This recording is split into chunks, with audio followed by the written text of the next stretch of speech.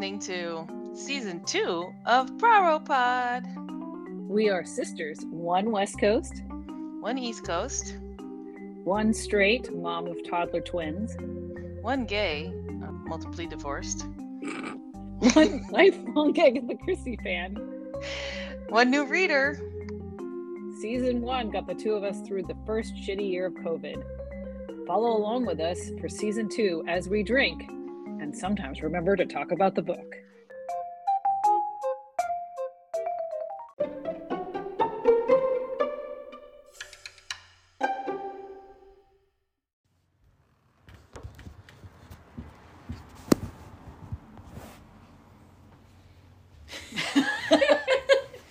Welcome to Pod. We are recording in person again. Yeah, because Amanda is still here in our side of the country.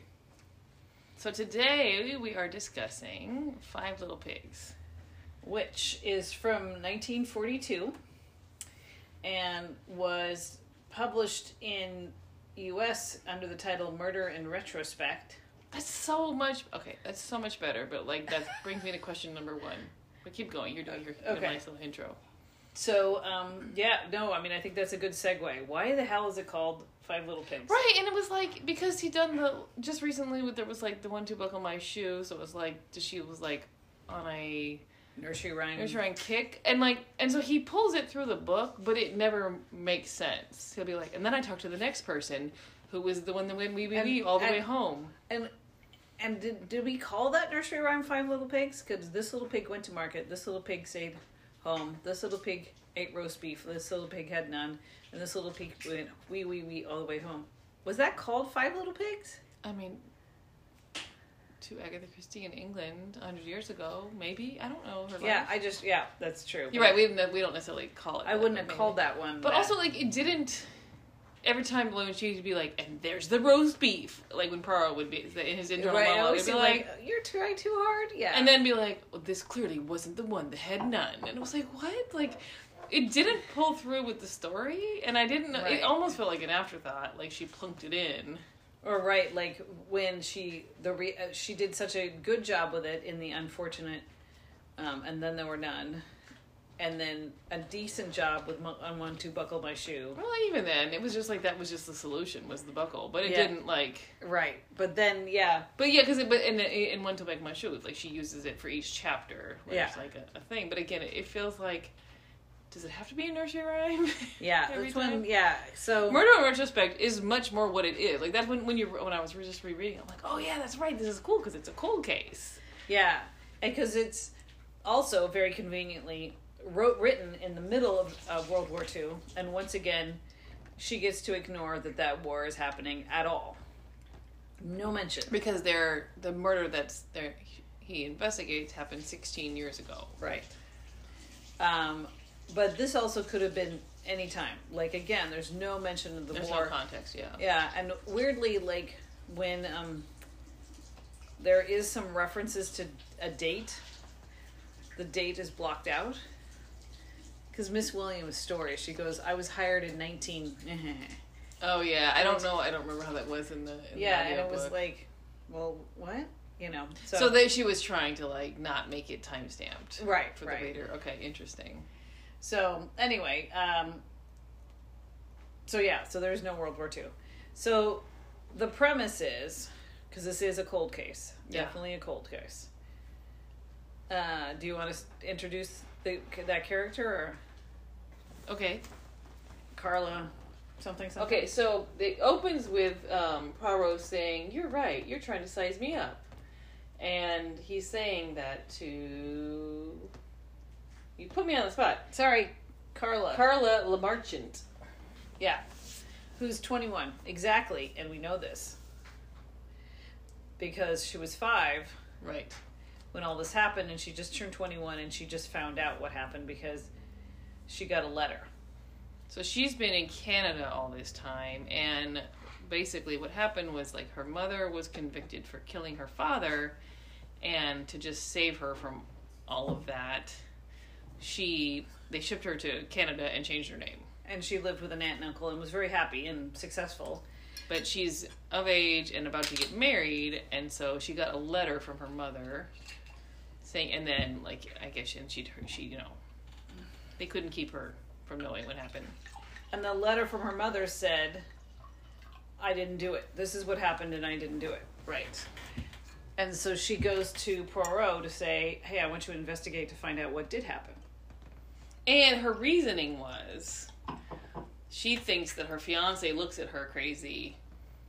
Like, she'll catch his glance and say, like, oh yeah, it's fine, I can totally marry you. But then, like, she thinks that he thinks that, like, one day she's gonna be poisony too.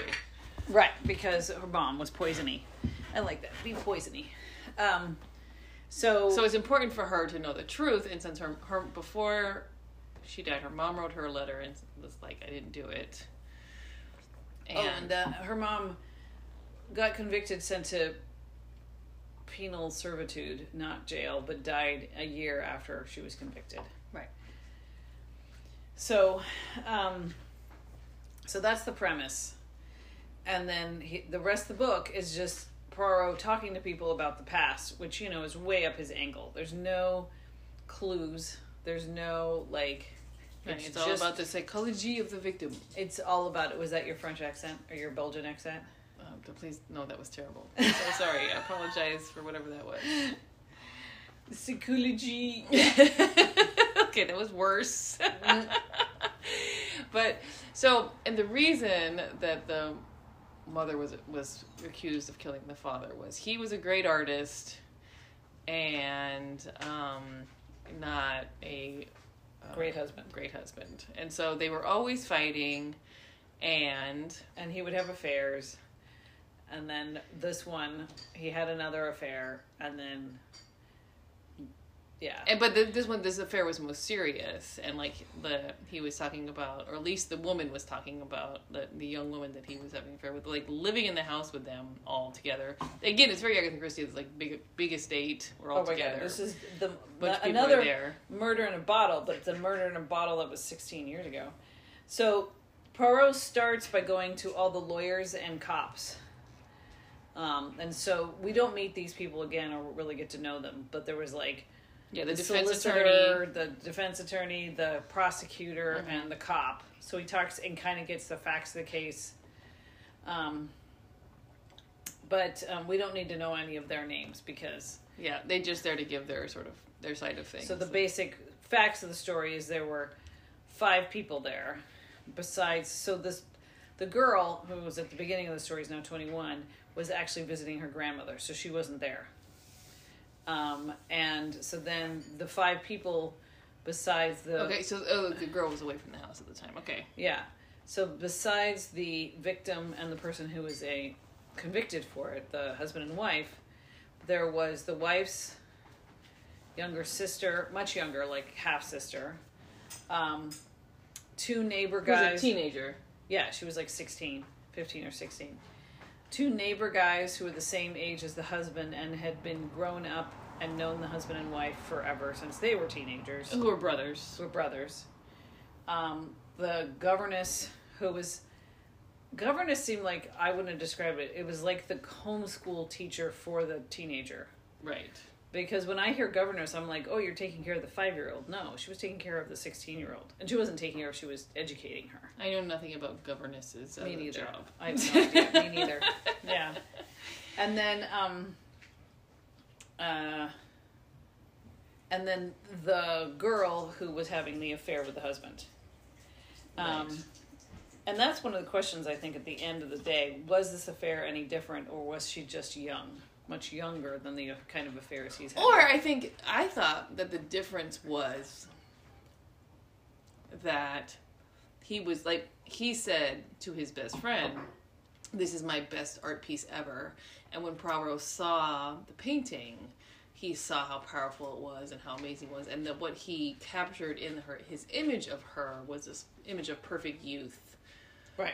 And so I think he was in love with the art that he was making. Right. And then, like, she was the worst. And so I think he was able to see that she was the worst. Right. And, like, as he was finishing the painting, he wasn't... Right, yeah. He was and able also, to let that back go. to a but theme. it was, for him, like, he was obsessed with his art. So it was all about, like, her as a muse. And so I think he got caught up in her as a muse. Right. And back to our theme of, like, that often creeps us out, is that she was 20 and the guy was almost 40.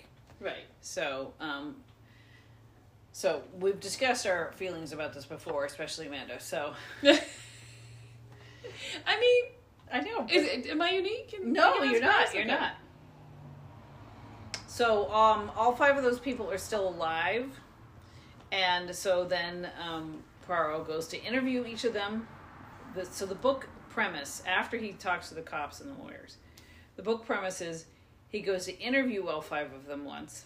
Then he asks each of them to write down their memories, so then we hear from their own writing point of view. Then he goes back and asks them all one more question, and then he has the magical get everybody together reveal time. Right. And so the premise of the story is different from a lot of, like, the bottle is still there when you have murder in a bottle and their bottle is all together still. All these people were all in different places and had moved on with their lives. But again, we had a limited cast of suspects, so it was a bottle in that sense. Yeah, but I mean, like, but they weren't still together. No, like, but it had to be one of them. Yeah, but it had to be one of those 5. So then we get back to the fact that it was called 5 Little Pigs. So apparently when Poirot was talking to, I can't remember if it was a prosecutor or a cop or, whatever, he said that he had the nursery in mind in his head of the 5 Little Pigs, because there were 5. And then, so when he talks to each of these 5, he assigns them the first little pig went to market, etc., etc. Yeah, and there's nothing that, like, and I don't know if that nursery rhyme was always about toes, or it's just in my experience it was about toes. I thought it was about toes. But, like, there's nothing about toes, there's nothing about pigs, there's nothing that, like, it's like, are you okay, Poirot? Did you do some drugs? Like, it's just like, it's not like when he's like, oh, this makes me think of, like, when he said went to buckle my shoe, there was a buckle thing. Okay, right, I get it, right? And, like, but the other racist nursery rhyme, they're, like, dropping off, like, one, like, it made sense, but in this one, it's just, like... The 70-year-old who's doing this little piggy went to market, that's what you say to a little kid when you're playing with their toes. Yeah. So, yeah, it felt, like, really forced, but although I would say, like, generally, I think this is an excellent book. That was the only thing I didn't like about it. I thought, yeah, that part. Like, it's so good, and, like, the fake who you think... You know what I mean? And, like, the characters are really interesting. And, like, I feel like this is one of her most mature... Like, the characters all, like... Are like, yeah, that could be a person. Oh, definitely. Like, they're not one-dimensional, and... But, yeah... And the cold case, the story, like, just the way that she does the mystery, and the way that he doesn't do, like, well, then I knew, but I just didn't tell you for 4 months or something. No, we're figuring it out. I don't know. I really like the book, but the pigs thing is dumb. Well, that was a funny thing is that when we looked up what was the next book to read, and I looked at the story, I was like, I have no memory of this. And then as soon as I started reading it, I was like, oh. Right. And it's because the 5 Little Pigs part doesn't stick with you, right? Yeah, the title means nothing. Yeah, and so... we can let that go. Yeah, we could let it go, but it was, weird. So, because just to say that, like, the Philip Blake... was the piggy who went to market. Meredith Blake was the piggy who stayed home. Elsa, who was the girl he was having an affair with, who now is a 3 times divorced, no judging. But she keeps marrying higher in society. Now she's a lady or something. Now she's a lady. Had roast beef. The governess, Cecilia Williams, but everybody calls her Miss Williams, had none because she was poor, I guess. And then the half-sister went wee, wee, wee all the way home, which was really... But the premise for that one to be wee, wee, wee is that apparently when Caroline, the one who was convicted of the murder, had this half-sister born, and Caroline was a teenager and was resentful of having a baby in the house when she was a teenager because...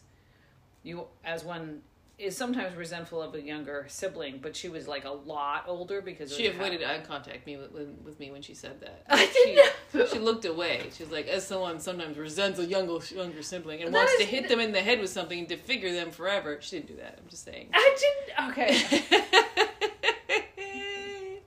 did not. I joke. But it's not uncommon for older siblings true. to be like, hey, my place is the top of the heap is gone. Yeah. But I can imagine with a teenager, you'd be like, there's a baby? What the heck? Right. So anyway, apparently Caroline lost her temper when she was 15 or something, threw a paperweight at the baby and hit the baby's face, which hurt her, like, permanently scarred her. Messed up an eye, and yeah, she she's has blind a in scar. one eye and has a noticeable scar on her face. And Yeah. so then, from then on, she just felt really guilty. And I guess the parents died because the sister was living with her. Yeah, that part I didn't quite catch. But yeah, she just, from then on, like, always, like, just cared for her sister and, like, she could do no wrong. And Right. her husband and the sister would, like, fight, and she always took her sister's side because she was very, like, kind of just had this guilt Yeah. forever. So, I guess that was the wee all the way home, but it doesn't quite work. It's a stretch. I feel like they all were. So the two Anyways. brothers who were... Yeah, so after he talks to the defense attorney and the prosecutor, cops, whatever, the first brother he talks to is Philip Blake. Who's a rich stockbroker, who's the same age as the murder victor, Ammius Crail. How do you say his name? It had a very unusual first name. Ammius or something like that. Ammius? Okay. Every time, like, you ask me, and I'll be like, I had it, and then you say something that, you know, because, like, yeah, when you're reading something you don't know, and then I'm like, oh, I lost it. But no, it's Ammius Crail. Anyway, so Philip and Ammius were the same age? Around. Yeah.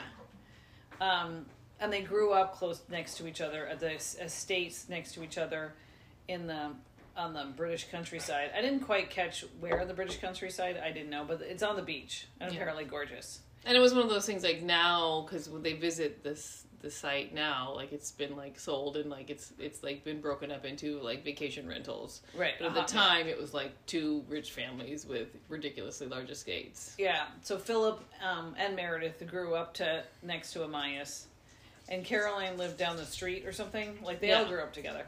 So Philip was rich, and he was Ammius's best friend or something. Yeah. And yeah, like, and it was, like, such an intense bad friendship. You were like, was it kind of gay? Or, like, and then you realize it wasn't when you get the rest of the plot. But there's definitely, like, a moment where he just, like... Yeah, there was definitely something... Bros him so hard. Just, like...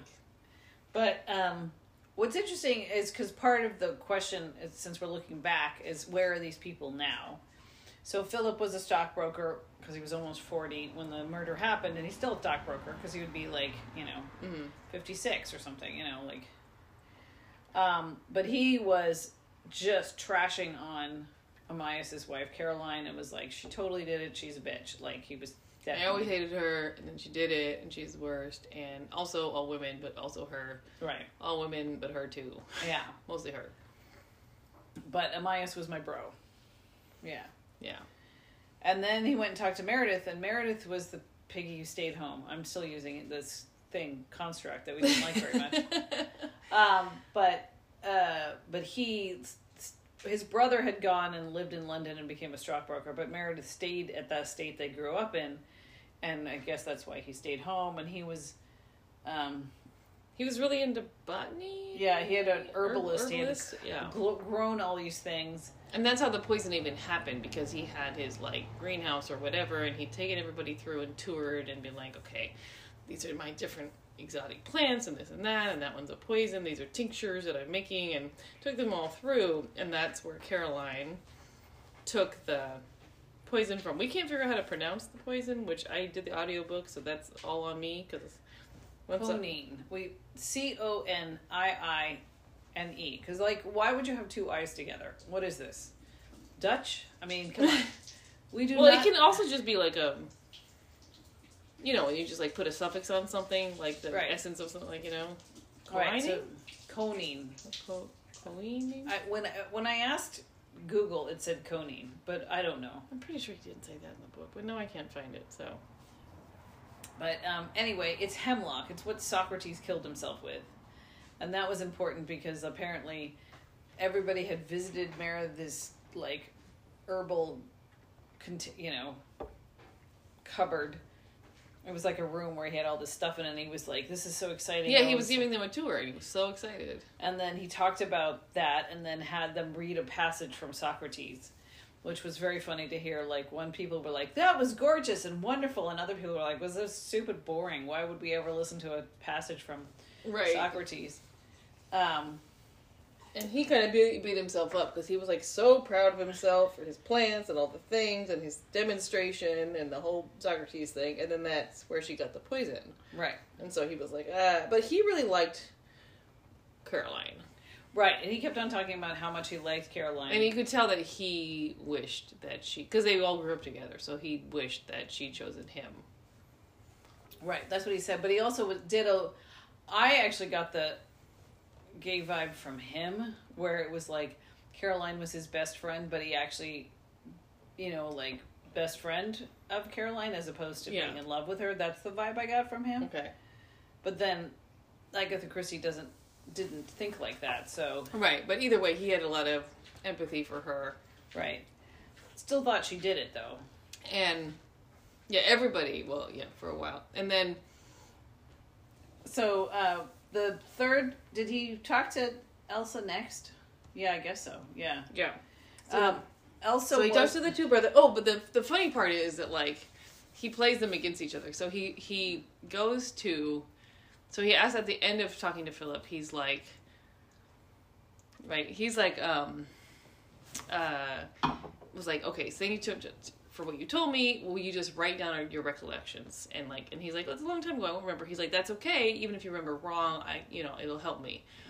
And then when he gets to Meredith, after talking to Meredith a whole bunch, he's like, yeah, that's what your brother said. And he's like, wait, you talked to my brother? You should have talked to me. And they clearly don't get along. They're totally different. Mm-hmm.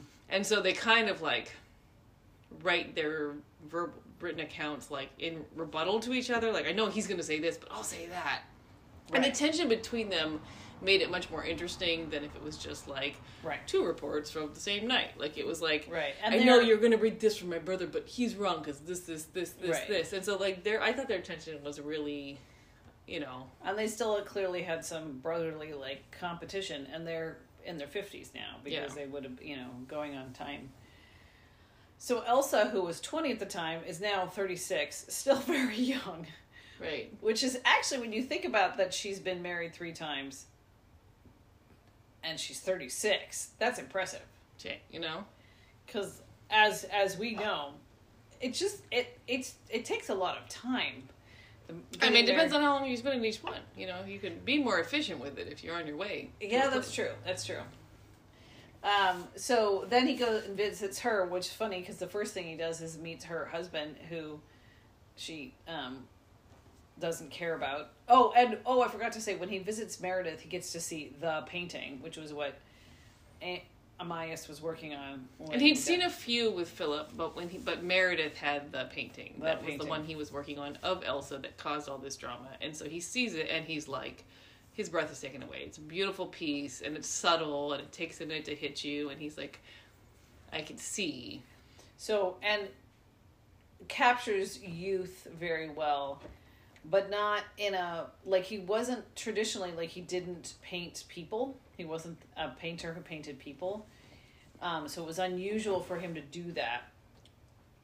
But he captured this moment of this young person well. And so then he goes to visit this person now 16 years later, who's still beautiful. And what the painting showed was somebody who's very, very alive. Right, just that vibrance. Yeah, it kept on talking about how she was very, very alive, and then the painting captured her. And then he meets Lady Didasham. Mm-hmm. Elsa, now married and stuff. And he was like, oh, this woman is dead. Right. Dead eyes. Just doesn't give a shit about anything. Dead. Yeah, and there's definitely this thing about, it's funny because there's this thing about money and taste and stuff. And so she's a social climber. She hooked herself to Amias, and then she married 3 times, a higher status each time. But also she had money to begin with, right? Wasn't she rich when I think she was rich when she met him too. She was new money rich, but now she got herself a title. You're right. But she was the daughter of new money. Right, that's right.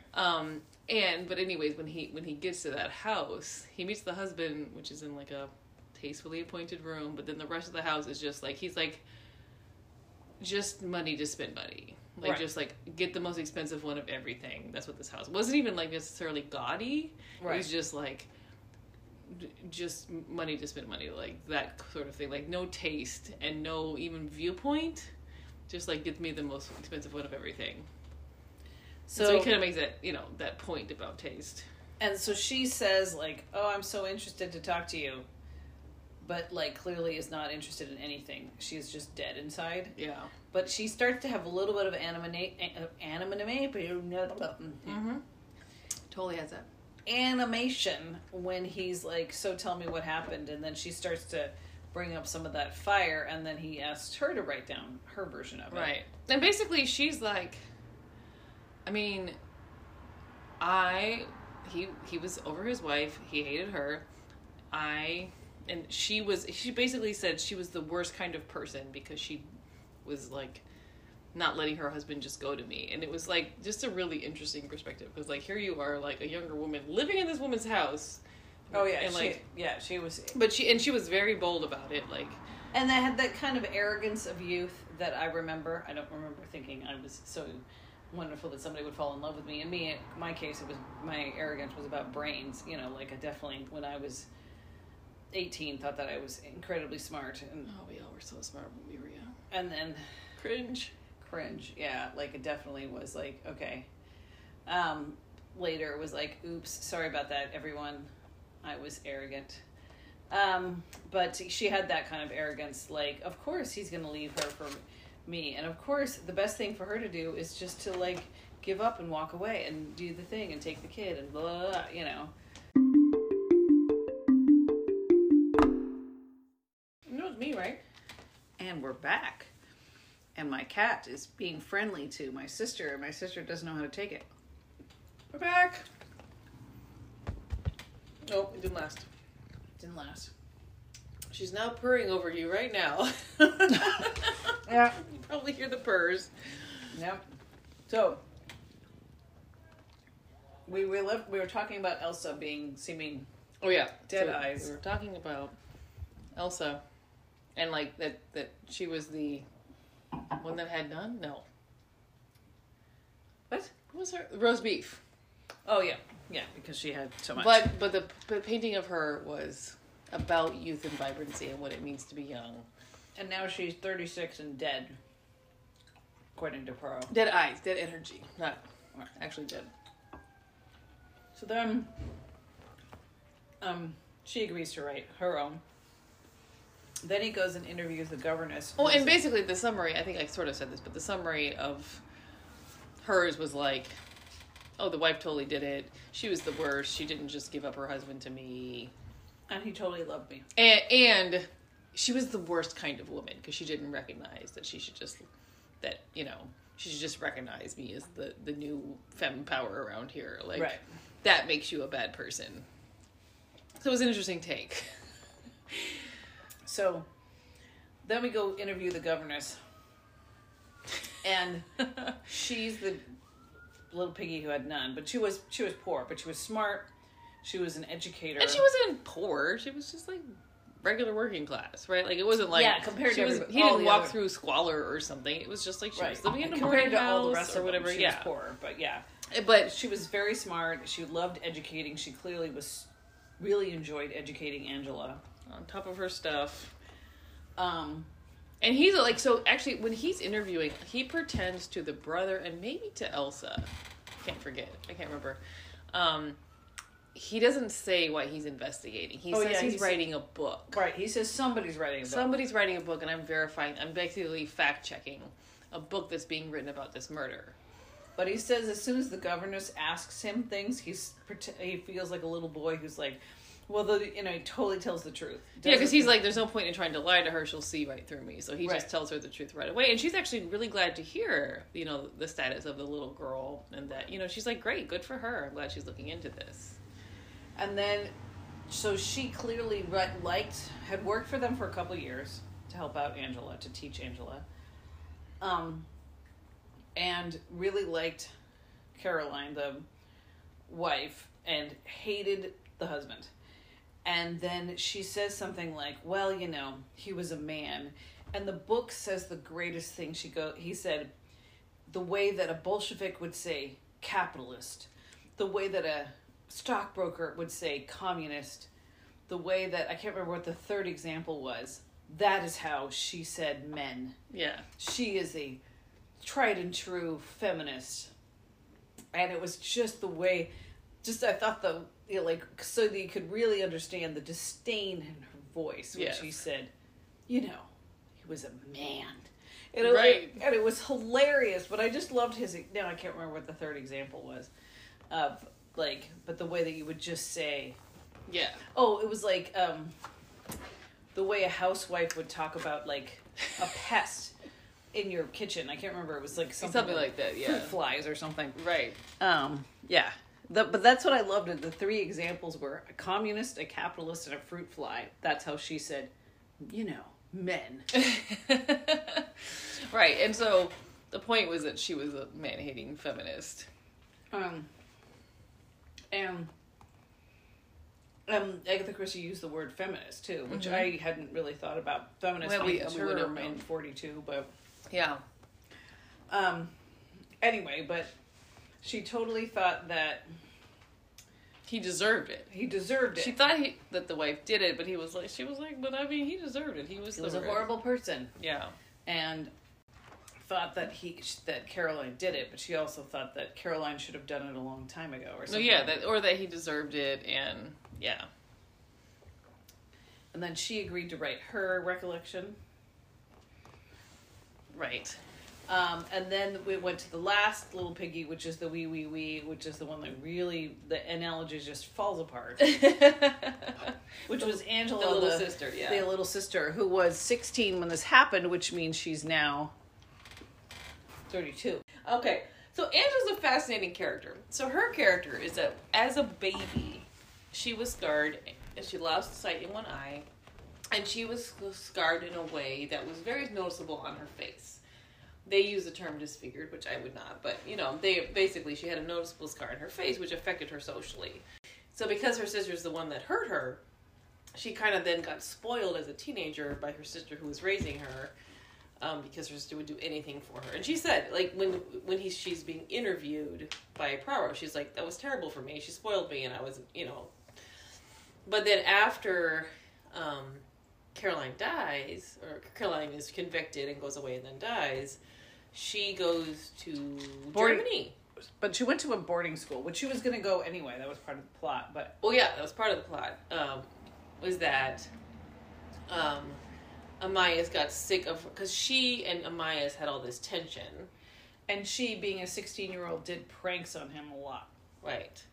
Put slugs in his bed, and that was really pissed him off. To be fair, that would really piss me off. Oh my god, that's so disgusting. I might not forgive someone for that. I know, right? She put salt in his beer. She put slugs in his bed. Right. She kind of like torments him. But he also he's kind of the worst too. So like, you can see both sides of it. And so he gets sick of it one day, and he's like, she's going to boarding school. And he kind of makes this like hard decision, and she's really upset about it. And so although she later says, like, I actually wanted to go because she needed to learn beyond what Miss Williams was teaching her. Right. But because he had said he wanted her to go, she was pissed about it. Like, It was a rebellion thing. Right. It was just like they didn't see it along. I don't like a good idea from a bad person. Right. But what was interesting is that when Poirot's talking to her, again, he doesn't give any pretext to her. He tells the truth to her. Oh, and now she's a really accomplished person. Oh, yeah. She's an archaeologist. She speaks all over the world. And it's kind of like, it's interesting the takes on feminism. Where, like, where there's the man-hating governess. And then, like, they kind of paint her because she had this, like, physical challenge and wasn't perceived to be attractive, which she would have been, according to whatever. Poirot said that she just focused on being really smart, and so she's this talented archaeologist. Interesting, it's an archaeologist. I know, right? Agatha Christie. I just processed that. But Yeah. she's this Just talented. remember that Agatha Christie's second husband was an archaeologist, and that's what she did a lot of traveling with him during this time. But so she's world renowned and really respected and a scholar and all this stuff. And so it's kind of like she wasn't, and she says to Poirot that she's never had love affairs. So Right. it's kind of like without the burden of Men. men, she's very accomplished, and you know. Right. But then what's interesting is she's like, I have a letter from my sister, and basically was it before she died or when she went to jail? There wasn't that long in between. Right. Basically, when her sister went to jail, she sends her sister a letter, and she kept her far away. So when Caroline goes, As soon as he died, like she ships her out. She's like, she's gone. We don't need her to testify. Get her out of here. right. And when she goes to jail, she sends this letter, which Angela took as just comforting and like that she didn't do it. But Although it doesn't say in the letter she didn't do it, it just says, "I'm at peace now. Don't worry about anything." she just says, everything's fine. Don't worry. You know, debts must be paid. Right. And she just says like, just go off and have a great life and do your best and study hard and everything's Right. going to be fine now and everything. But like, when you read that, you're like, there's a lot going on in this letter, which actually Poirot kind of says. Like, he reads it twice and he's like, whoa, this kind of changes everything. Right. And he's like, she never said that she was innocent, and Angela was like, well, she didn't have to. Like, I totally knew she was innocent. But also the tone doesn't, yeah, and it's interesting because you could read I really like this letter as a plot tool because depending on what you believe, the wording could be construed. Mm-hmm. You know, and so if you believe she's guilty and she says debts must be paid, then you see it that way. And basically, she's like, "I'm going to Elias. Basically, I'm going to die. I'm going to Elias." Amias, sorry. Okay. Amias. I'm going to him. Debts must be paid. I couldn't live without him anyway. Blah blah blah blah blah. I have a funny story about that in a second, but finish your point. Okay. So if you think she's guilty, it reads right. If you think she's innocent, you're like, okay, it kind of works. And then what the book is starting to make us think at this point, is that the sister did it and she's covering for her. You know, like so the 16-year-old bitter because he's sending her away to boarding school. So she takes the fall, sends her sister away, and says, don't worry about it. Everything's fine. Don't feel bad. Don't worry about me. Debts must be paid. So I fucked up your life, but I'm making the fall for this murder. Go and live your life, and that will be what's great. Which, by the way, the first time I read this, I definitely didn't catch all the clues heading towards the 16-year-old having Oh, you gone didn't? in. Didn't get it. It was a shock to me at the end when it was like, oh, she was totally trying to cover for her sister. And then I was like, oh, duh. Right, because it was like there was this argument about the boarding school, and she was so mad about that. And she did pranks anyway. And then, this time when I reread it, I was remembering all that. And the morning of the murder, Miss Williams couldn't find her.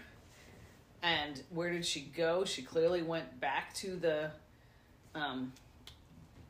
herbalist container, and it turned out she did, but she went to go get valerian to put in his beer, not a poison. But I didn't catch that the first time. So, funny little story about Amias versus Elias. So, I was in a board game. So, my husband and I like to play board games. That's his gig, and I've enjoyed doing that. But, fancy, complicated ones. So my current sleeping situation is next to 9,000 board games. Board games, yeah. None of which I've heard of. So there's a board game called Pandemic, and then there's legacy games, which is kind of like playing a video game where you start it and then you play all the way to the end and you finish it and you're done. So it's a board game that you play it, and then every time you play, the game changes, and you play 12 or 13 times, and then you finish the game and you're done with the game. You can't play it again. Okay. This is called a legacy game, and it's a new thing maybe in the last 5-10 years. So we've played this game called Pandemic, and Pandemic has, and now the Legacy have seasons. They have season 1, season 2. So season 0 goes back in time. We're playing this game, Pandemic Season 0, and in it, it's Cold War. It's set in the Cold War, and so like we're Americans and we're trying to like stop the Soviets, and so we keep having to choose an alias. And one of the couple we play with, he could not say the word alias. He would always say Elias every time, and it was so funny because we would be like, "It's not pronounced Elias; it's alias." You're choosing a regular English word. But there was a show called that.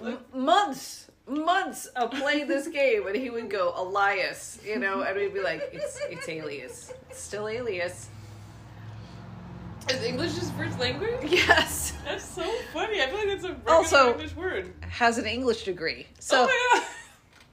That's hilarious. It just hits his brain that way. Yeah, there's certain words that we just can't say. So you said Elias, and I was like, Elias! My old friend, Elias.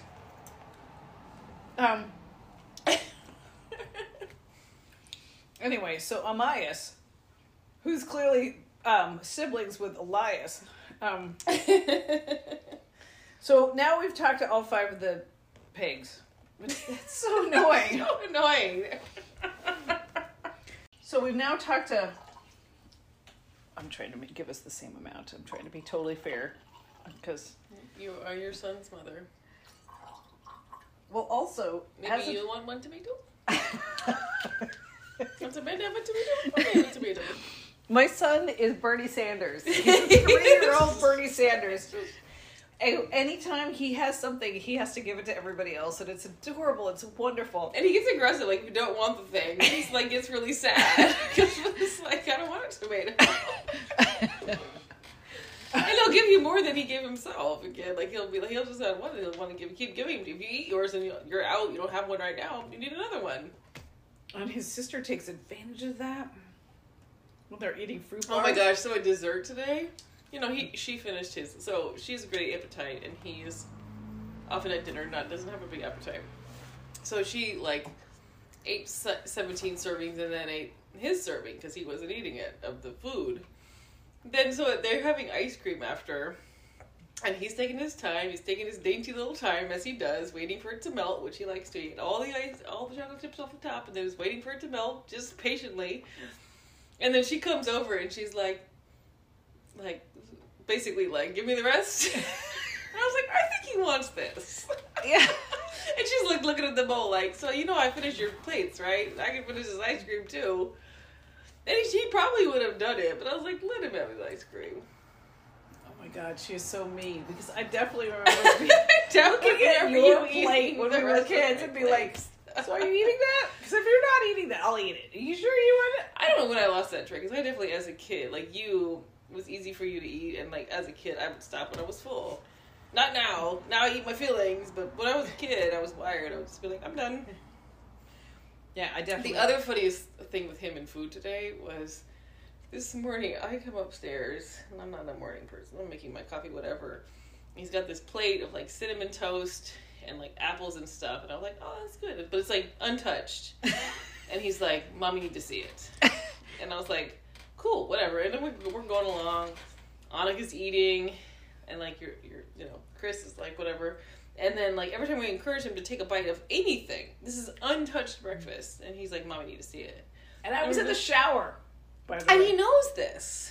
And he's 3. Every weekend. He's 3, but he understands if you tell him. So I'm like, well, okay, well, she's in the shower and she doesn't know you're waiting. So I literally took a picture of my cell phone. I didn't show it to you. Of him and his breakfast, and just the breakfast, to be like, okay, so if she sees this, the magnificence of this, can you eat it? No. And he wasn't impatient at all. He was fine. We were impatient. Like, you need to eat this. And I was actually thinking, like, I'm also a slow eater in the morning. I can't eat a lot early. He was literally just so proud and happy.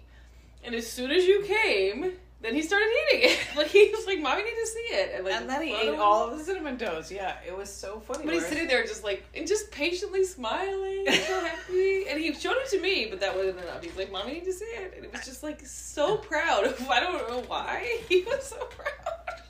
He didn't make it. No, but it just was so amazing that you had to see it. And did you just have to see it once? I only had to see it once. I'm like, I see your breakfast.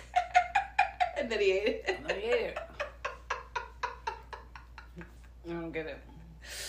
I was hoping the photo would work, but it was fine. Again, like, I'm also, like, again, I can't, my stomach is like, it's too early. Don't get it. So I was like, maybe this is also his just way of just being like, I give me don't some know. time. I'm sorry, I made a toddler pod. That was me. It's hard not to go toddler pod. Especially when we're all here having a sitcom together, so. Oh my god. Our life is a sitcom. Okay, I might have to edit this all out because it's not toddler pod, but the other thing is, like, Annika is a full doctor because Mormor is sick.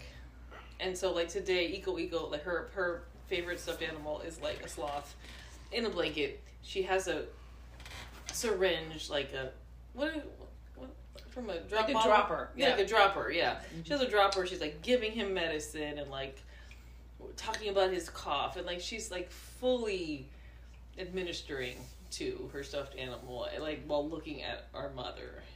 Like, she's looking across the room at Mormor and, like, fully working on Nico. Her other stuffed animals are in the play kitchen in different rooms in isolation. Like, Oh god. and again, like, it's for both of them. Like, you haven't seen enough to, like, know, like, that people go into rooms and stuff, hospitals. You haven't been to hospitals. It's COVID time. You don't get to visit. You know. Right. They've never been in they haven't been to a hospital since. But, they like, left. she is fully a doctor. Like, emotionally, all her play is about processing her sick stuffed animal. Yeah. Okay, back to Poirot. Sorry, I did that. Yeah. Bobby ate a sandwich. Bobby sandwich. Okay, so we've finished talking to all 5 little pigs. Stupid. It's stupid. But then all 5 of the people write their story of what happened those days. And it was, So you reread more recently than me, so did anything big come out of those letters? Because I didn't get that far. well, so here's the basic reread. facts. So it was hot. It was September. And Elsa, the 20-year-old, he'd started working on the painting, and then she went away, and then she came back. And there was, depending on which person you talked to, whether this was different, because Philip was like, he said it was different this time with this girl, and then Philip said, You always say that. You always say that. Wait, so that's a great question. Like, was it different with her enough for her to kill her husband? But she was thinking about killing herself, so maybe it was enough. Like, the woman was in her house. I didn't think it was, because there was 2 differences that came out later compared to his other affairs. 1, she was much, much younger. And 2, she came to the house to be painted. Right, okay. But also, like, his thing was, like, when he wanted to paint, that's all he was focused on. And everybody else, he's like, just shut up. I have to do this thing. Which is an egotistic, artistic, like, I have my art and everybody else can go away.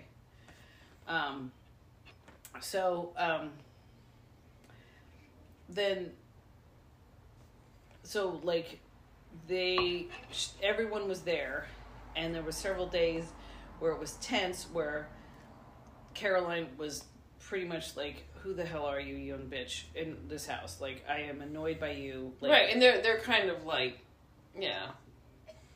asserting power in different ways. Like, Elsa's like, I got your man, and Caroline's like, this is my motherfucking house, but not in those words. But, like, there's this energy going back and forth, and then Elias is like, my art, and then Amias, it's still Amias.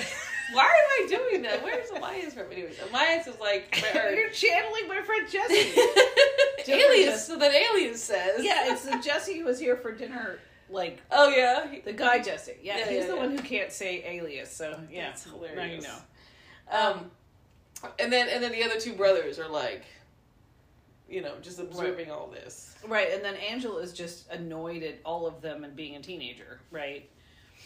And so it came to a head because Elsa announced that she was going to redecorate the house. Yeah, they're all sitting around the room, and she's like, this room would be nice if there wasn't all this terrible things in it. So when I live here, I'm going to get rid of all this trash furniture and do it this way, blah, blah, blah. And Caroline is like, you going to buy the house? Right, and she's like, no, when I marry your husband. She doesn't call him that, but right, yeah. And so, like, this, like, she's like, no, you're not. And she's like, yes, I am. So then, Are you doing a compilation of all the letters? right, so I'm trying to do a compilation of all the letters. Then everybody kind of separates, and the men go and talk, and Amias is like, that was really annoying. Why'd she say that? I just want to finish the painting. It'll all work out. I just finish baking and be fine. And then, but then he has a conversation with his wife that is overheard, partially by Philip and partially by Elsa. Or maybe completely by Elsa. And they're arguing, but then they say, Caroline walks out and says they're arguing about Angela and says, we're talking about sending her to boarding school. Because apparently he said, I'll send her packing. But then Elsa says, I heard her say... So Philip thinks it's about Angela. Right, because Caroline came out and so again, this is, as a reader, you're like, oh, send her packing, and Angela knows that, so she killed him. I mean, but also she probably didn't realize she was killing him. She was, like, young and... Right.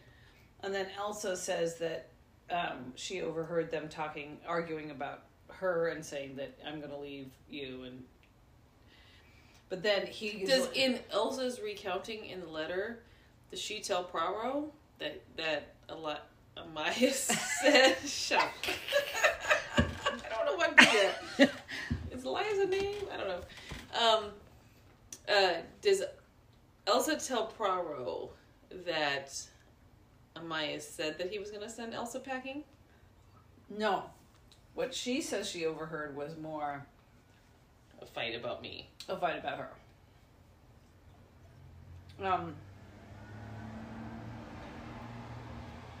Then Amias is like, I'm going to go paint. And then they went to go work on this painting that he'd been working on for a while. And Philip says he staggered a little bit as he was going down to paint. And he's like, it's super hot, and all the beer down there is hot. And Caroline says, we have some beer and ice. I'll bring it down. So she brings it down. And we had known from the beginning that she brought down a beer bottle and poured it into a glass. And that they found the hemlock, conine, whatever it is, in the glass, but not the bottle. But in court, there was no fingerprints except for his on the glass or the bottle.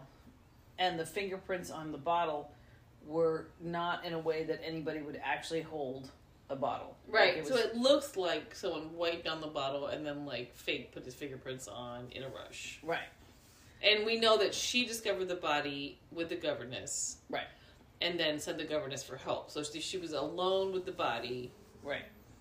And so you're assuming... Oh, so the investigation at the time assumed that to fake his suicide, she put his fake fingerprints on. And then, like, as we start to think that she's covering for her sister, we're like, okay, she sends the governess. She thinks, oh my God, my sister did this. So sends the governess off and, like, puts his fake fingerprints, knowing that it'll look fake. Or that they'll think it's suicide. But either way... Right, she was trying to, like, not... Because she thought she was covering for... Her sister. Her sister. And we find that out in the governess's letter. Because she says that she came back and saw her putting the fingers on... Oh, right, because that's when the government was like, well, I know she did it. Because I know she did it because I saw her put the fingers on there. And she was clearly just trying to cover. And, by the way, Caroline's entire defense, which was not great because the defense attorney kept on saying she wasn't really trying very hard, was that it was suicide.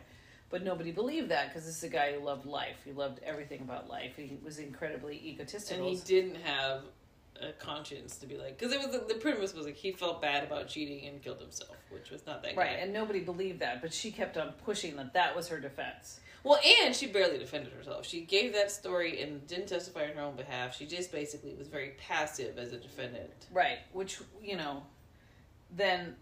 spoiler, we already kind of figured this out, that she thought that her younger sister had done it as a mistake. And then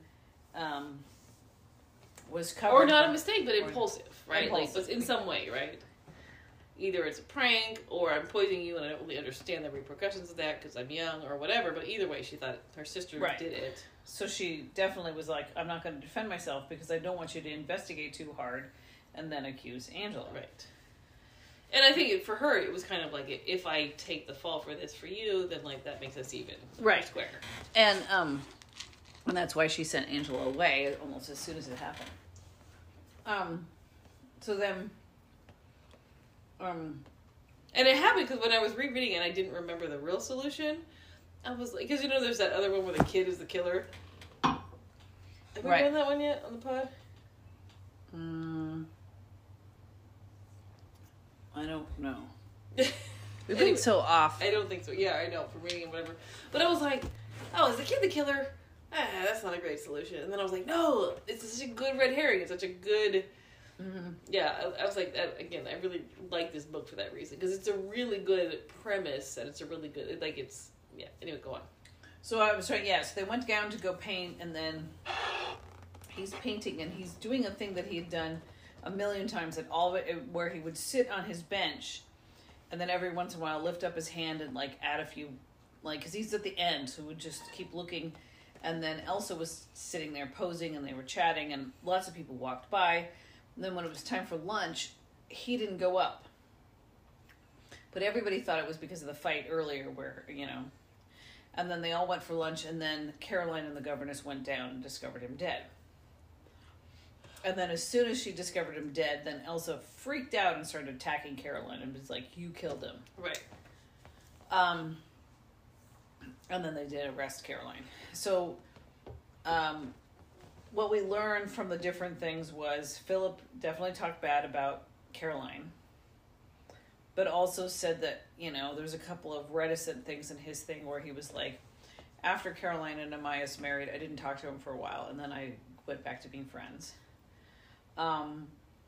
Meredith kept saying that he was like, Caroline was such a sweet woman, but I can't remember if there's anything else about that. The governess revealed that she saw them putting the fingers on, the dead fingers on. Oh, and then the one from the sister, from Angela, actually happened in the interview. Because I got there in my just most recent reread that didn't finish. So, in the interview with Angela, she says, I saw my sister coming out of Oh yeah, Philip's room. Philip's room, and I didn't know what it meant at the time. It was like, okay, you're coming out of a room, no big deal, because I was young. But there was a look on her face, and later on in life, I saw a woman coming out of a hotel room that was not her hotel room in France, and that was the same look my sister had on her face, and I was like, and then as an adult, she was able to say, like, that's the look of guilt that you have when you're coming out of a room you should be coming out of. Right. And then Pearl was like, but he hates her, and she was like, I know. I don't know what it means, but I just can tell you what I saw. And like, there was this moment where I saw my sister coming out of that room with this guilty look on her face, and so that just adds complexity to this whole thing. Because like maybe, and then Poirot was like, that's interesting because there was something that rang false about how Hardy hated her, Right. and so it was sort of like a Love Actually situation. Totally. So, I'm trying to think if there's anything else from the letters. And then the letters finishes, and he gives them to Carla, the 21-year-old. And she reads them, and she's super depressed. And she's like, oh my God, I thought you were going to find all this evidence that my mom was innocent, but everybody thinks she's guilty except for Angela, and why should we believe Angela? It's her sister. And Poirot was like, don't give up now, because after reading these, I know she's innocent. And that's the only, like, Poirot thing he does where he's like, I know something you don't know, ha ha, and we have to wait for the end for that to be revealed. And okay, ethics question. Yeah. Should he have given the daughter knowing that this is her mother and her father, and like knowing what we know about knowing too much about our parents and infidelity, like, do you, like, ethically, is it the right thing to do to give her the stories? Like, Well, is it healing for you to know that, or is it more than you should know? Because there's definitely things that, like, I are more than I should know in my life. Yeah, honestly, Like, I don't think that's a ethically good question. Poirot should have, because, like, you know, the fact that, like, he was cheating and the thing and, like, all the stuff, like, Right, she kind of knew, but to feel the detail of it, like, so that to flesh scene, it out you're for right. someone. Because that scene is not... He could have done the denouement. Like, he could have done the reveal without her reading the letters. Right, I'm saying, like, what did it add for... To what end should that daughter read those letters? I mean, I understand to moving the plot forward, and it gives Right, that because in Crowbar this moment. case, she's being the Hastings or something, where she's like, what? And he's like, no, I know she's innocent. Right, so in that Poirot-ian dynamic, But also, I can see why, ethically... but, like... But he asks a good question earlier on where he was like, whenever I bring up the story about the little girl, like the 5-year-old, everybody goes, oh yeah. And he asked that question. He's like, why did everybody forget there was a 5-year-old? Saying that as you and I can't not talk about the 3-year-olds in the house. Right. So Right, how and is so, it- yeah, so he mentioned, I think it was to the governess? Yeah, he's like, how come Someone, everybody... he's like, yeah, everyone's kind of looks at the 5-year-old as an afterthought. And again, the governess was for the sister, not for her. She didn't Right. have a governess. Yeah. And the answer, I think, which was from the governess, I believe, or from her sister. Maybe it was from the sister. I can't remember. It wouldn't have come out the way it did from the man-hating governess, so it must have been from the sister. But it was sort of like, you know, she loved her daughter, but, like, she was encompassed by her love for him. And so, like, the kid kind of came second. Yeah, it was interesting because everybody seemed... They're like, oh, yeah, there was kind of a kid. Like, all of them. All of them. Except for Angela, the other kid. Right, but yeah, because it was like, if there's a 5-year-old and a 16... Because, the governess and Angela, the two women, Right. were both like, oh my gosh, I'm so glad to hear about her. Oh my god, like, want to be in touch, all the things. Like, they were, like, her front and center. And he didn't lie to them. The other people, Elsa and the two brothers, were like, kid, what kid? And, like, they even thought they were talking about Angela and not her. Right, right. Like, she was definitely an afterthought. And, What- like, you're right. Like, when a 5-year-old's around, you notice it. Like, I have 2 5-year-olds in my life right now who are close friends of mine. And, like, you don't forget about them. You don't 5-year-olds are forget about very 5-year-olds. noticeable people in the room. Yeah, I mean, like, in the house. I mean, That's, yeah. So I don't know. So that was that was my question about the ethics of him showing her the Totally, letters. yeah, I totally agree. And it worked as a Plot device. as a book device, but like, yeah, I don't need to know that much detail. Like when No, yeah. when I've gotten more detail, and it's because like for different reasons I've gotten more detail about, you know, our parents as young people, and sometimes it's helpful because you can like see them as humans and like, oh, it gives you some context, and sometimes you're like, I didn't know that, I didn't even know that, yeah. and so like it's interesting. Yeah. And we're also, I mean, because some of it happened last year when our dad passed away, and we're in our 40s when that happens. You know, like, so we have a little bit more context. She's 21. She's 21 and about to get married, like, right, and like she's Yeah. trying to believe in love. Oh, getting married as a 21-year-old. I did that. Yeah, It's good to have a started marriage. yeah, it's a good starter marriage, totally. Your first marriage was at 30? 32, actually. Yeah. I know. You know, you live your girl. Yeah. So All right. while you get us back on track, I'm getting water, and in case it's loud, vamp for a minute.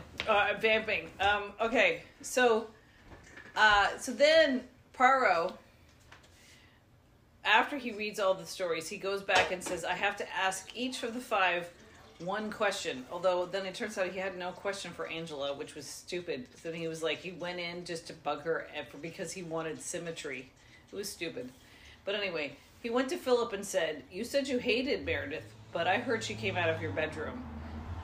And he was real like, guilty. So what's going on there? and he was like, who said that? And he's like, dude, it happened. And he was like, well, but I hated her, but I loved her, but I hated her, and she came to me, and I thought we were going to get married, but we totally didn't.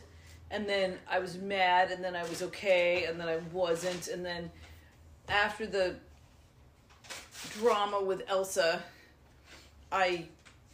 she came to my room, and we had a moment, but then she said, I'm a one-man woman, and then left.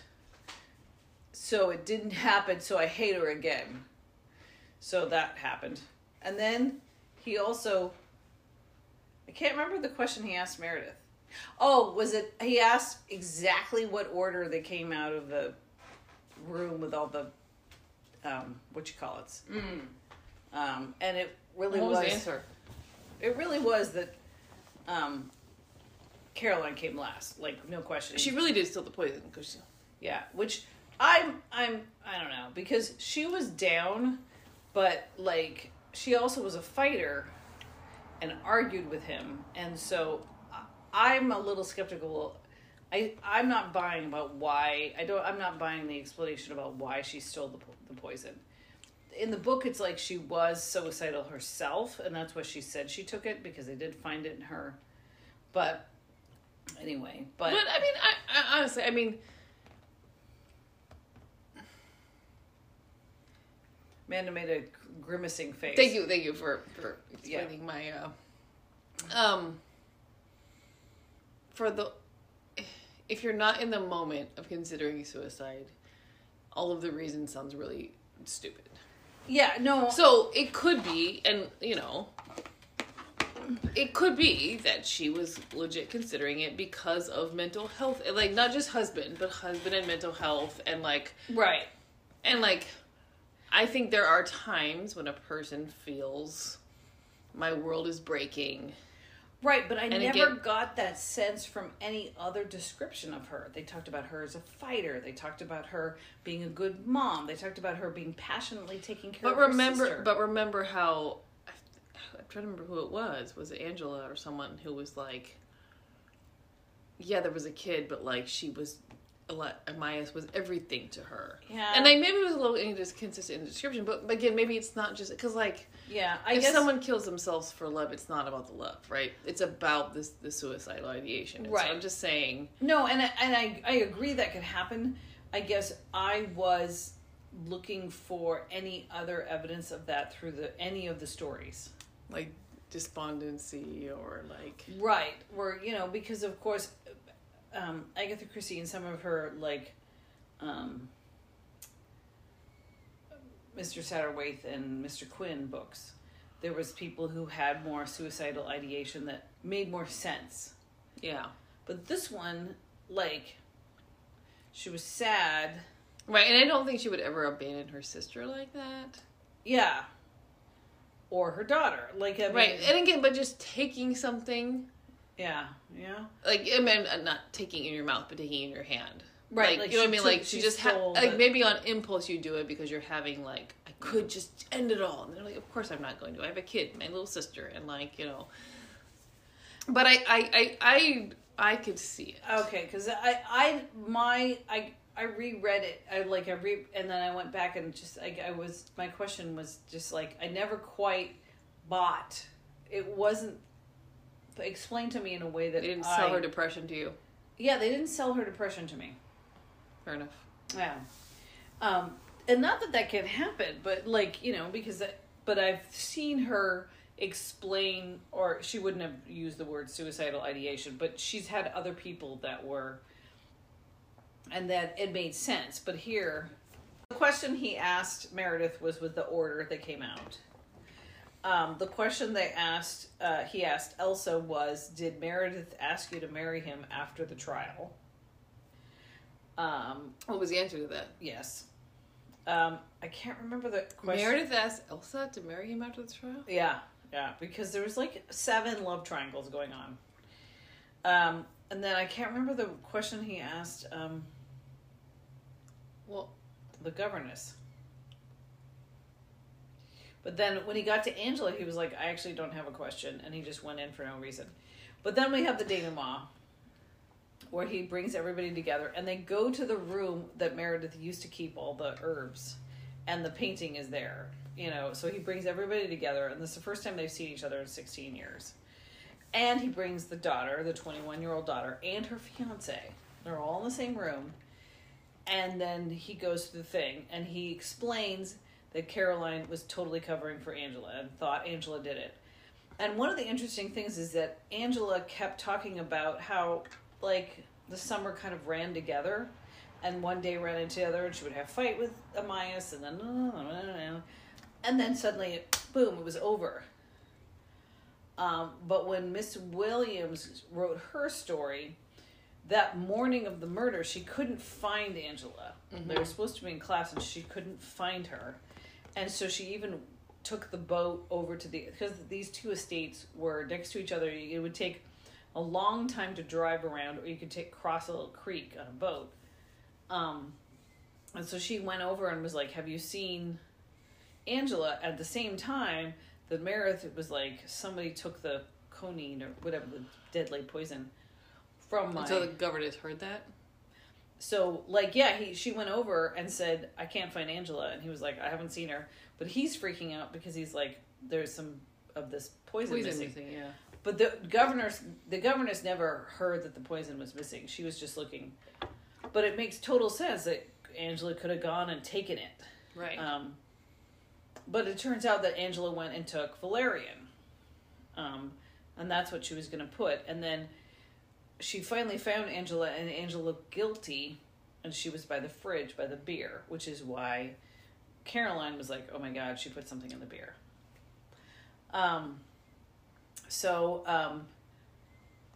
Like, she sets this whole thing up of, like, this is why Caroline wrote what she wrote, and Angela did not want to share the letter that her sister wrote her at all. She was pissed about Poirot sharing it. But then he's like, she thought you did it. She thought she was paying her debt. Da, da, da. Right. And then comes the real reveal, which is actually Elsa did it. Because as he was finishing the painting, he was realizing that it was like, I think we were talking about this before we started recording, like that it was like infatuation with the piece, and like how this was, this was the most important piece of his life, and like everyone thought this was like, and he thought this was his most important piece, and I think he was in love with her as a muse, and as he started to finish it, and then as she starts to be more and more of a dick in his house and like insulting his wife, and he's like, wait, no, you're just the perfect muse for this painting, but you're the worst. And then when he said send your packing, it was about her. Right, and so Caroline has a conversation, and he's like, of course I'm not going to leave you for her. She's 20. I'm 38, or whatever he was. Right. I'm not interested in her. I'm interested in her as a painting. As soon as the painting is done, I'll send her packing. And then Caroline actually starts to feel sorry for Elsa. Mm-hmm. And says, oh, it's too cruel. That's like something that somebody, I can't remember, Philip or Meredith heard her walk out and say, oh, it's too cruel. And they thought... Right, because Elsa was like literally redesigning the room, thinking, I'm going to be the lady of this house. And it is kind of cruel because he got her expectations really up. Right, and she's 20. I mean, and that's the other thing they said is that the other affairs that he had were with women who were like, yeah, I understand it's an affair, I'm older, but she was young. This is her first love. And your first love you remember, and then your first heartbreak you remember. Right. Because you're like, oh yeah, that wasn't supposed to happen for a reason. And then... But and it was probably really intense because he was an artist, and it was like all about this piece, and so he had so much passion about this piece, which was like in his opinion, his best piece, and Poirot agreed like it was an amazing piece, and so he had so much passion, but it wasn't about her as a human. It was about her as a inspiration for this painting. Yeah. And so then she overhears the conversation while Caroline switches from being like worrying that he's going to leave her to feeling sorry for her. Yeah. And that's the worst. Elsa's like, fuck both of you. I'm not going to be feeling sorry. Nobody's going to feel sorry for me. Right. She just feels used and stupid, and yeah. So then she saw Caroline take the conine from the thing and used a dropper, I guess. They said that there was a dropper that she had, and took it out of the container from Caroline's room. So that Caroline had taken it, her fingerprints are on it. There's a whole bunch of Right, and she was able to take it and not put fingerprints on it and like basically set use her a up. dropper, and then she put it in something else entirely. It wasn't the glass. Like she puts last bits in the glass. And then since Caroline didn't know that, she thought it was in the bottle, and she thought Angela had done it. She didn't even, pay attention to that. And so he was already suffering the effects earlier when Philip was like, he's staggering. Mm-hmm. And so when Carolyn brought him the iced beer and poured it for him, he was already poisoned. Right. And he was painting the woman who had poisoned him. And so there's this moment at the end of the book where if you look at the painting, he is painting his murderer. Ooh. And she is young and cruel and alive in that moment of knowing like she's being painted and watching him die. Ooh. And that's in the painting. Yeah. So that, and then she and Meredith go up to lunch, and she knows that he's about to die. Like she knows that he can barely move.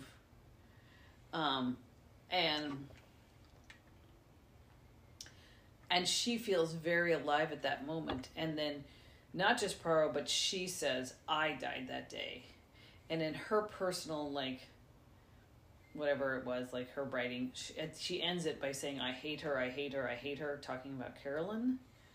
But she hates Carolyn because he never stopped loving his wife. Yeah. He just had a muse for, And what's interesting is, like, her writing doesn't sound like a 36-year-old woman. It sounds like a 20-year-old. Right, like she froze in that age, which is, always happens when the trauma happens, you freeze at that age. Yeah. Well, the trauma that you caused, but whatever. It's still trauma. It's still trauma. I mean, I've never killed someone, but I'm pretty sure that'd be a trauma. Like, I'm not saying, like, you know what I mean? Like, you did it your own. And then... Or the trauma of the heartbreak. That, like, right. I should have done like this or whatever, like my expectations and then this, and like finding out that I'm nothing to you. Right. Yeah, maybe that's that trauma. I mean, her. like, and as I said, we've all had our heart broken early on in life and then been like, and then we realize, that would have been terrible. But, well, maybe don't all of us realize that would have been terrible or was terrible or whatever. But, we have our heart broken. Don't we all realize? I hope we do. But so that's what comes out, and then everybody leaves except for Lady Didasham, Elsa, and Poirot's like, I'm taking this to cops to see if I can get her a free pardon posthumously. She's dead. And he's like, but they might not believe me. There's no evidence. There's absolutely no evidence that this actually happened this way. And then the end of the book is her just walking out and getting in her chauffeur driving her away, because we don't actually know if anything's going to change, right? Except for everybody else who was there. So now Angela knows that her sister did it for her. Carla is the daughter of Caroline. Knows that her mother wasn't a murderer. She knows that her mother wasn't a murderer. So the love triangles, just to kind of, like, that was one of the things. So pause. Mm-hmm. Should we do a quick... Okay, we'll be right back. Okay, bye. And we're back. Okay, we're back. So, we were about to talk about love triangles, and I want to direct listener to the Math of Love Triangles song from the show Crazy Ex-Girlfriend. It's an amazing piece. She's doing like a Marilyn Monroe, Diamonds Are a Girl's Best Friend thing. Oh, nice. And she's surrounded by mathematician gay guys who were like not entertained at all. So she's like, what's a triangle?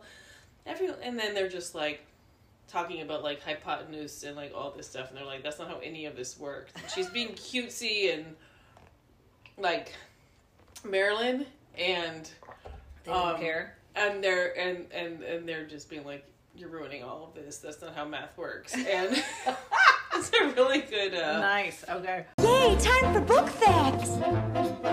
A triangle is a polygon with 3 edges and 3 vertices. Take the base times the height, cut that in half to find the area of the surfaces. I wasn't really listening, but I can see the center of the triangle is little old me. of love triangles isn't hard to learn. You're not taking in what we're saying. We're a little bit concerned. But so the reason I brought that up is because you're bringing up all the different love triangles happening in this. So Okay, we've so got love triangle- Elsa, Carolyn, Amyas, Amyas. which is the primary one. Right. But then we have Philip, Carolyn, and Amyas, Right. which apparently had been going on for a long time. And then Meredith. So he's pretending to hate Carolyn because he really loves Carolyn and is Right. jealous. Sushi just jumped on her lap again. She looked alarmed at me, like, what do I do? Do I pet her? We both look. Well, I think Sushi and I both looked at you like, is this happening? So Sushi is very much loyal to her humans, her specific humans cat. Right. She's also When 16. you guys were on vacation, she was like, "You'll feed me, right? Just don't get in my way. Yeah. And I won't pee on your stuff. Probably. I might, though. Yeah. I got like 7 pets in there. That was record breaking. That was impressive. So then there was the Philip, so Philip, Carolyn, Amyas love triangle that had been going on since they were like in high school. But he's like, I hate her because I really love her and you got her. Right. Or because she chose you. And then there was the love triangle that totally just seemed thrown in at the end, that Meredith said that he was all about Carolyn, but actually he was in love with Elsa, too. I forgot about that one because it's dumb. It's dumb. It's super dumb. And So- like you're right, like you like him as either a asexual or gay friend or was in love with Meredith boy Meredith, girl Carolyn. Also, but like him being in love with like the young terrible person, like it just doesn't track with his character. Right, because he would have been...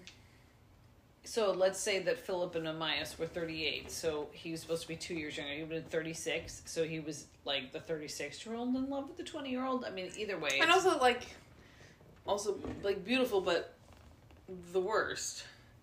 But also everything else they described about him, I was like, oh, he's the gay best friend. He loves Carolyn in So like right. the gay best friend way. Like he loves Carolyn. Right, and he likes his science and his plants and all the things. And he like, stays home because the world is unfriendly to gay men. So like all right, of and that, I got like and I could again. It's hard because it's Agatha, but like it's like okay, he's either giving neurotypical, the world is big and loud. Mm-hmm. I'm gonna be in my laboratory, Mm-hmm. or gay, the world is big and straight. right. But either way, like this beautiful asshole, him falling for her doesn't really track. Right, and so yeah, like him falling for Elsa just seems stupid. Because there's no, like, she doesn't seem to have any redeeming qualities apart from her youth and beauty. right, And he seems like a really thoughtful person who wouldn't just fall right, for youth and because beauty. Poirot kept on saying that he didn't buy that he was the loyal friend to Carolyn from his description, and in a way, and I thought, well, yeah, what I got was gay best friend. Not like that he was in love with Carolyn, that he loved her as Right. that relationship could be. And that's one of the frustrating things about Agatha, is that there were other books written at this time. Raymond Chandler, and we talked about this, that other books written in America do reference that there is a gay subculture out there. Now, there's a lot of judgments and horrible things about, but at least acknowledges that it exists. But Right. Agatha, it doesn't exist at all. Right. You know, it's just not and I'm sorry if you're solving hundreds of mysteries, Poirot, who, by the way, Poirot gives off all this energy. This motive is going to come up at some point. Right. The odds are, I mean, we all know, but because Agatha Christie was operating in this very small, in some ways, world, it just never comes up. So that love triangle never made sense. But there was at least 2 love Yeah, I triangles. forgot about that one because it doesn't make sense. But It that doesn't one make comes sense. up. And then there's it's not a love triangle, but there's definitely a triangulation happening between Angela, Carolyn, and Amyas. Like the triangulation. Like, Right, you know what I mean? right. Like, It's with not like a yeah. family dynamic, but that's happening. Yeah, so there's another love triangle. And then, of course, the fact that the 5-year-old, who was the daughter of Amias and Caroline, should have been part of a triangle. Like, you know, her parents and her should have been like a whole triangle thing, but that wasn't really happening. Or at least not that, yeah. But the overall premise of the book is that Agatha Christie is getting old and she hates young people. No, like...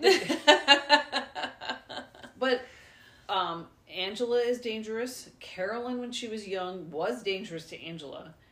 Elsa is the murderer. Angela is the one that Carolyn thought was a young women like 15 to 20 are real scary in this book. Yeah, they are. And it's like, yeah, so youth and men are stupid or talented or whatever, but they're not scary. Right. But, like, the most dangerous people in the book are Angela and Elsa, who are 16 and 20. And, yeah, is it woman or is it youth or is it both? And Carolyn, because she did hurt that baby. Right. Right? When she was that age. And so, like, yeah, that's... You're right. Like, yeah, young, like, adolescent and young adult women are scary and have, like, boundaryless rage or... Which, you know, as somebody who works with teenagers... how old was Agatha Christie's daughter at this time? Oh, good point. I know, right? Is this just shade to her daughter? That is a really good question, right? Did she have a teenage daughter at this point where she's like, oh, God. I mean, as somebody who works with teenagers all the time. Rosalind Hicks was born in 1919. So she would have been 23? Shade. Yeah. Shade. This was definitely Agatha being like, oh my God, you're a dangerous young person. You're a dangerous, terrible person. You won't always be. It's your age, not who you are. I mean, it is true, having worked with young people and all of the research, that your frontal lobe doesn't stop doing its thing until you're 25. I have the same theory about 7th graders. It's not specifically for women, but I think all people are the devil in 7th grade. Oh, God, yes. Which is why 7th grade teachers are saints, because, like, everyone's a terrible person in 7th grade. Because I am oh, God. Oh, my God, her daughter was this age. Yeah. Or was just passing this age. Yeah. And so, like, she's writing this with the wrath of, like, I can't... with you.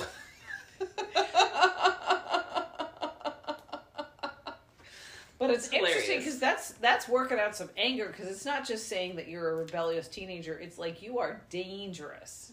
Dangerous. And Angela wasn't actually dangerous, but she did put slugs in someone's bed. That's a lot. Which is really fucking annoying. And she was about to put valerian in his drink, which, like, you know, I don't know what that would do, but it's not great. Yeah, it's not great. So, so interesting. Yeah. So this is her expressing that I really teenagers really hate suck. young, My really teenage daughter sucks. Therefore, yeah. I mean, this is definitely like all about hating teen. You know. And then you brought up before we started recording, and then I spiraled that we have been a miss on the Portia scale for a really long time. Like, you brought it up, and I was like, oh my gosh, I can't remember when the last time we Portia scaled at all. Me neither. So now we got to do it. So I want you to Portia scale this. Well, it's hard. It's not one of my favorites. It doesn't give me pleasure to read it. It's interesting. It's well written. The plot is interesting. The way she plays with it. All of that is true. But in terms of, like, my Portia scale is, will I go back? My Portia scale is Portia. Will I go back and reread for pleasure as a comfort? And this is not comforting. Matter of fact, you know, this is all about young women are evil, dangerous people. So it's hard because it's like, for me personally, I don't like rereading this one. I haven't reread this one a lot. Because it's not my comfort reread. But it's a good plot. And it's interesting and surprising. That's not a number. None of those words are numbers. I know. Yeah. I know. God, that's hard because I feel like I have two different, like, I should have a scale for, like, rereading and a scale for plot. But, I mean, mashing it all together, I guess I would call it a 7. Okay. No one asked for an Amanda scale, but I'm going to say this is actually one of my favorites. Really? I like the cold case element. I think the plot construction and like the way he gets there is really smart and interesting. I think the false, like the way she was protecting her sister, like that's an interesting false idea of who did it. And it makes sense. Like, I think that's a good, like, because there's always, like, the person that they're tricking you to think it is, and it's not that person. And I think in this case, like, this one feels almost, like, modern in its construction. Like, in terms of, like, and that it's happening through interviews about something 16 years ago, and then the letters. And, like, I would agree that going back and asking one question, and then, like, not having a question for everyone. And the pigs thing. The pigs thing. There's definitely, I have some criticisms, but I think that in terms of, like, good books, this is one of my top. Oh, no, okay. it doesn't give me like Why Didn't They Ask Evans Joy, Right. or like Tommy and Tuppence Joy. But in terms of like a really good mystery, this is one of my top. Oh, that's good. That's good to know. Yeah. By the way, one other rant, which we had talked about before we started. Rant, do it. Everyone, from the cops to the prosecutors to everyone said, this happened so long ago, 16 years. Now, when I read this for the first time in high school, I was like, oh my God, that's so true. 16 years ago was so long. Oh my God. When I reread it now, I'm like, 16 years ago was 2006. Yeah, that's yesterday. I remember, like, I hear popular songs from 2006, and I'm like, oh yeah, that was just popular. Popular clothes from 2006. I'm like, that just happened. Like, 2006. Okay, I agree. As it comes to, like, generally, like, job and life and culture, yes. But, like, who were you dating in 2006? I was married to my ex. And what year of being married to? We were 2 years in. Okay, so that's a really long time ago. Fair. Like, you know what I mean? Like, I'm saying, like, and by bringing up your ex, I'm bringing it up because of, like, trauma. So, it's like, Fair. a murder that have, like, again, like, if something bad happened to me 16 years ago, I'd be like, I've just put that behind me, like, it's 16 years ago, right? Like, Right. If someone, let's say your ex, or something happened from, like, you got a letter about, like, this happened in the second year that you were married to your ex, you need to address this. You'd be like, that's so long ago, I can't, right? Like, you'd be like, I'm in a different stage of life, I'm remarried, I have kids. So, like, if something came up that happened in your first 2 years of marriage to your ex, and that came into your life now, you'd be like, what? Because, right? You're right. Like, I can be like, 2006 yesterday, but I'm also like, who was I dating then? That's, like, before the person before my ex-wife, you know? Like, you like, you know, trying to, like, if something came up then, I'd be like... Okay, you're right. So, like, if that way, like, if something came up, like... Right. Yeah. I guess, because when I realized that he was talking to a lot of people that were, like, in their 40s, 50s, 60s, 70s, and they were like, 16 years ago was so long ago. Now that I was like, what?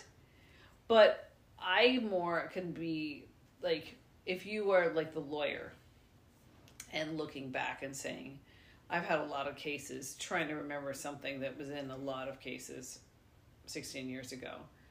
Right, but like, what if they were like, in Constitution Club in 2006, someone says that you were rude to them and you ruined their life and now they want to, whatever. Like, you as a Constitution Club coach, you'd be like, I don't remember any of that. Right? True. Like, can you remember what happened in Constitution Club in 2006? Yeah, because it was the first one. It was the very first one, so I remember it. But it feels like a long time ago. True. That's true. Yeah. Like, yeah. so something could have happened that year. Right, yeah. But if it came up now, you'd be like, now? Yeah, that's true. Okay, fair. But I think both things are true, right? Both like, I things feel are like, in our perspective as people in our old age, can feel like 16 years is nothing. Middle age. Hello. Middle. We're at middle. Middle age. But, like, can be like, 16 years is nothing, but also 16 years is, like, a lot has happened in my life since then. Yeah. Especially because as an adult, so many things run together. And you're like, was that this year or that year? Because when you're little, I can remember every year when I was in high school vividly because they were very distinctly different. And every year in college because they were very distinctly different. But once I started working, That's when the weird years are like, was that year or Yeah, that year? Because totally. there's not distinct. There's nothing distinction unless it's like something traumatic, like, oh, I'm gonna remember when All Dad right. died. So we got a 7 for this book, and because you brought it up, the fact that we've been missing out, I'm making you do a retrospective Portia scale, Oh God. rapid fire, and we're adding Cocaine Blues in because it's also a book. So hit me with Cocaine Blues. No, wait. The last one we talked about was NRM. NRM. Ooh, love NRM. NRM gets a 9. NRM gets a 9. Okay, going back, Cocaine Blues, the first Brendan Fisher book. Ooh. Yeah. God, that gave me so much pleasure. I have to say an 8, 8.5. 8.5. Okay. 1, 2, Buckle My Shoe. That's a lower one for me, but the Poirot one's just, it's funny. This is called Poirot Pods, and I'm like, but the Poirot books. Marble Pod doesn't have any alliteration though. I know. Plus, it takes her so long to get to Marple. We've only read like one Marple on the pod. I know, right? Let's do 7.5 for 1, 2, Buckle My Shoe. No one asked for an Amanda scale, but again, for me, it's body in a box. I never once you put a body in a box, we're dropping down. We're dropping down. It got too visceral for me. But Yeah. I get it. Okay, Evil Under the Sun. Ooh. That one creeps me out. 6.5. Murgata Mystery and Other Stories. The wait with the that's 8. Okay. Sad Cypress. Oh shit. What's that one? I wrote the best Poirot novel yet, so apparently I liked it. I can't even remember what the plot is. Oh, this is the one where someone's trying to take your inheritance from your wealthy aunt. Go visit her, and then that wealthy aunt dies. Huh?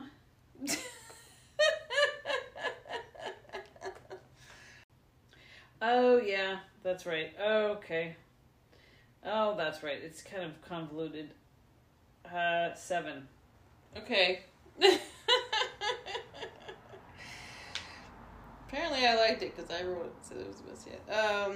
And then there were none. Oh, I won't maybe put a number on that. There's a lot of layers to that number. You can put a number if you want to, but if you want to do, you can get a skip if you want. Yeah. So again, like there's so many layers because like the plot, amazing. But it's sad and creepy and racist. Sad, creepy, and racist, and there's no one to root for because everyone is awful. Right, like it's smart, but I hate it. Yeah, it's so smart, and I hate everyone in it, and hate it. Okay, The Man Who Died Twice. Oh, is that the second Richard Osman book. Oh, those are just so fun. Yeah, that's got to be an 8.5 or 9, Okay. right? Murder is Easy. That's where the old lady did it, right? Yeah, the description is what if Miss Marple was a murderer. Yeah, that one's kind of fun. Yeah, it's been a while since I've thought about it, but like, I don't know, an 8? Okay. How far back are we going? Okay, well, I feel like we haven't done this for a while. And I also like making you overlap because I can compare your numbers to the previous one. Oh, God. Hercule Poirot's Christmas. It's trash. It's totally trash. That's the one with the fake mustache, and he had to get, like, somehow he had Amazon overnight a fake mustache so he could, like, figure it out. That's what bothers you? Yes! I don't know if it's trash. Palicarp. What? Palicarp. That's the one. Palicarp. Pilocarp? Remember that? Yes. I can't remember. I don't have enough of an opinion. It's been long enough now since I've read it. Okay, Yeah. We're giving you a 5 on that one because you don't remember it. Okay, fair. Appointment with Death. Oh my God, what's that one? See, that's the one that should be the deadest one. Oh, that's right. Yep. Like that title. With Death. 1, 2 Buckle My Shoe should be called Appointment with Death. It definitely should be. Oh yeah, that's the horrible mom. That's the horrible mom. I keep thinking Evil Under the Sun is Appointment with Death. because appointment, that doesn't make any sense. But that's the horrible mom that everybody wants to kill, and then she gets killed, and then they still are like controlled by her. Oh, Vacation Horrible Mom. Vacation horrible mom. Yeah. Okay. Yeah. Yeah. Ugh. That one is just not. It's not fun. It's not. Yeah. God, that's like a 6. It's still a good plot, but you know. Okay, Murder in the Muse. I enjoy that one. I'll say 8. Okay. Oh, I remember that one. That one's smart. That one is a good one. Death on the Nile. It depends. Are we talking, Mia Farrow? Because, 9.5. Okay.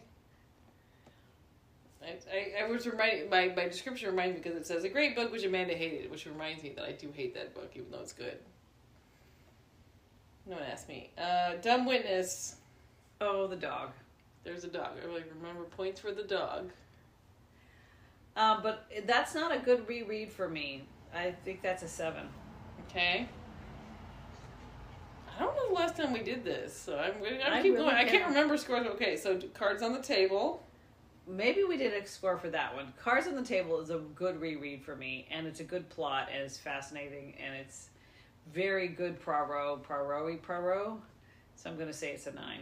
Okay, nice. Okay. We might be cut up now if we go Yeah, I to kind of feel like there is. ABC Murders. Oh, That